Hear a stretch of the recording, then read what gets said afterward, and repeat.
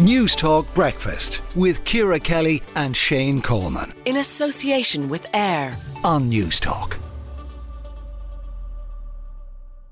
Now, 32% of transition year students are reporting having self-harmed at some point in their lifetime. That's according to new research from the University of Galway, which finds high rates of self-harm among teenagers and a decline in their mental health and well-being. And Emmet Major, project coordinator at Planet Youth, joins me now. Firstly, Emmet, that statistic seems really worryingly high. Are you surprised by it?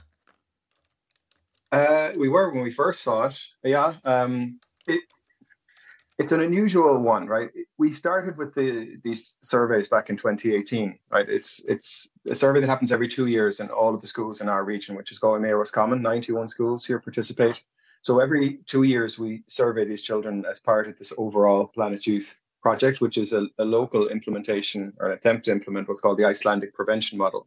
So that's around 5,000 young people participate at 15 and 16 years old. So these are children who return to school having sat the junior cert exam in June. Yep. And when they come back to school in September, October, November, they'll sit this what's called the Planet Youth questionnaire, whether they're in TY or in fifth year. Right. So we get it, all the schools participate. So we have a very, very clear insight into what's going on. Okay. And the overall project is the idea you're gathering this information to see what's going on in the lives of our young people. And it's a very thorough survey, if you like, that we can then take and use to improve the situation for the children coming behind. So it's an exhaustive look at what's going on in their lives in all sorts of areas. Okay. One of which is their mental health.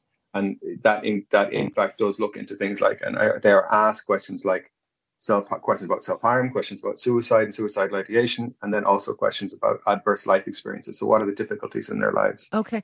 And do we know, is there a difference between boys and girls? Or have we drilled down into that kind of information on this? Yeah. There is a very significant difference between what the boys are saying and what the girls are saying. Yeah, they will be quite different in the reporting for sure.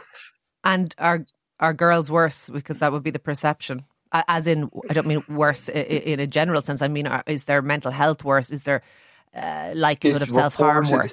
They're more likely to report high levels of poor mental health or higher levels of poor mental health, higher rates of self-harm.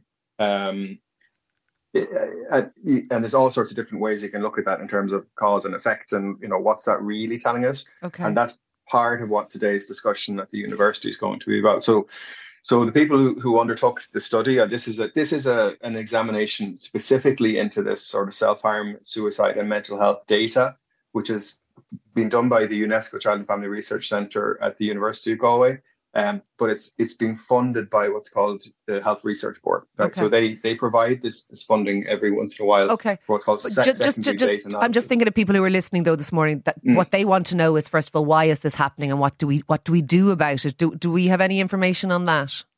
Well, that's precisely what we're looking at here today. So the discussion, and there's experts from around the country and in fact coming from overseas to look at this specifically. So the title of today's seminar is Broadening the Debate and a discussion around the risk of protective factors for our young people currently, right? So things seem to be deteriorating a little bit over the three surveys, one of which was done during COVID. So of course that wouldn't have helped.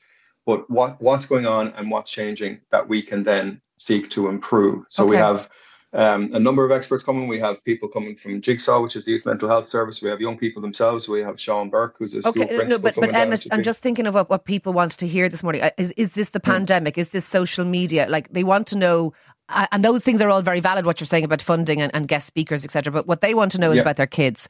Why are their kids struggling in this way? And what can they do? Well, that's what, again, just to come back to it, that's what we're really looking at here today. What are the implications for what's going on in the real world, if you like, in the policy side of things, but also in the practical or the practice side of things? What can we do as parents, as teachers, as schools, as community? And do we have any insight on that?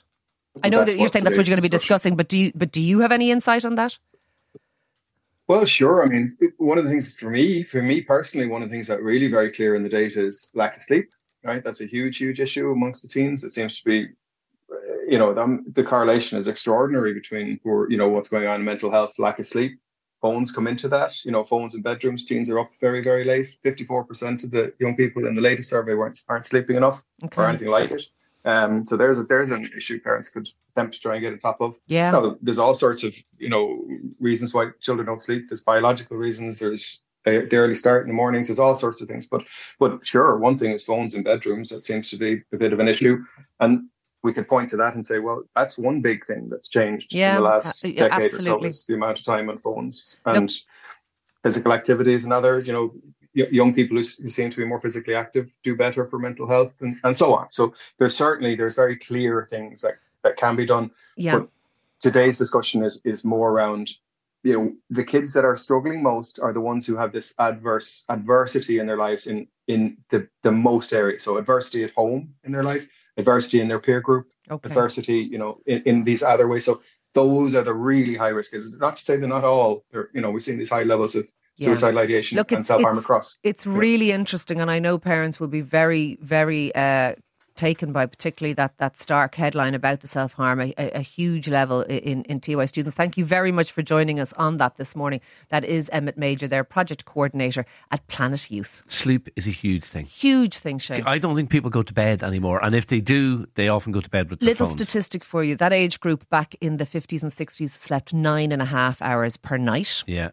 Nowadays, do you want to know what they sleep? It's about 7.5. 6.5. That's the average. Those are the stats on teen sleep. And you grow in your sleep. You have regenerative functions occur in your brain in your sleep.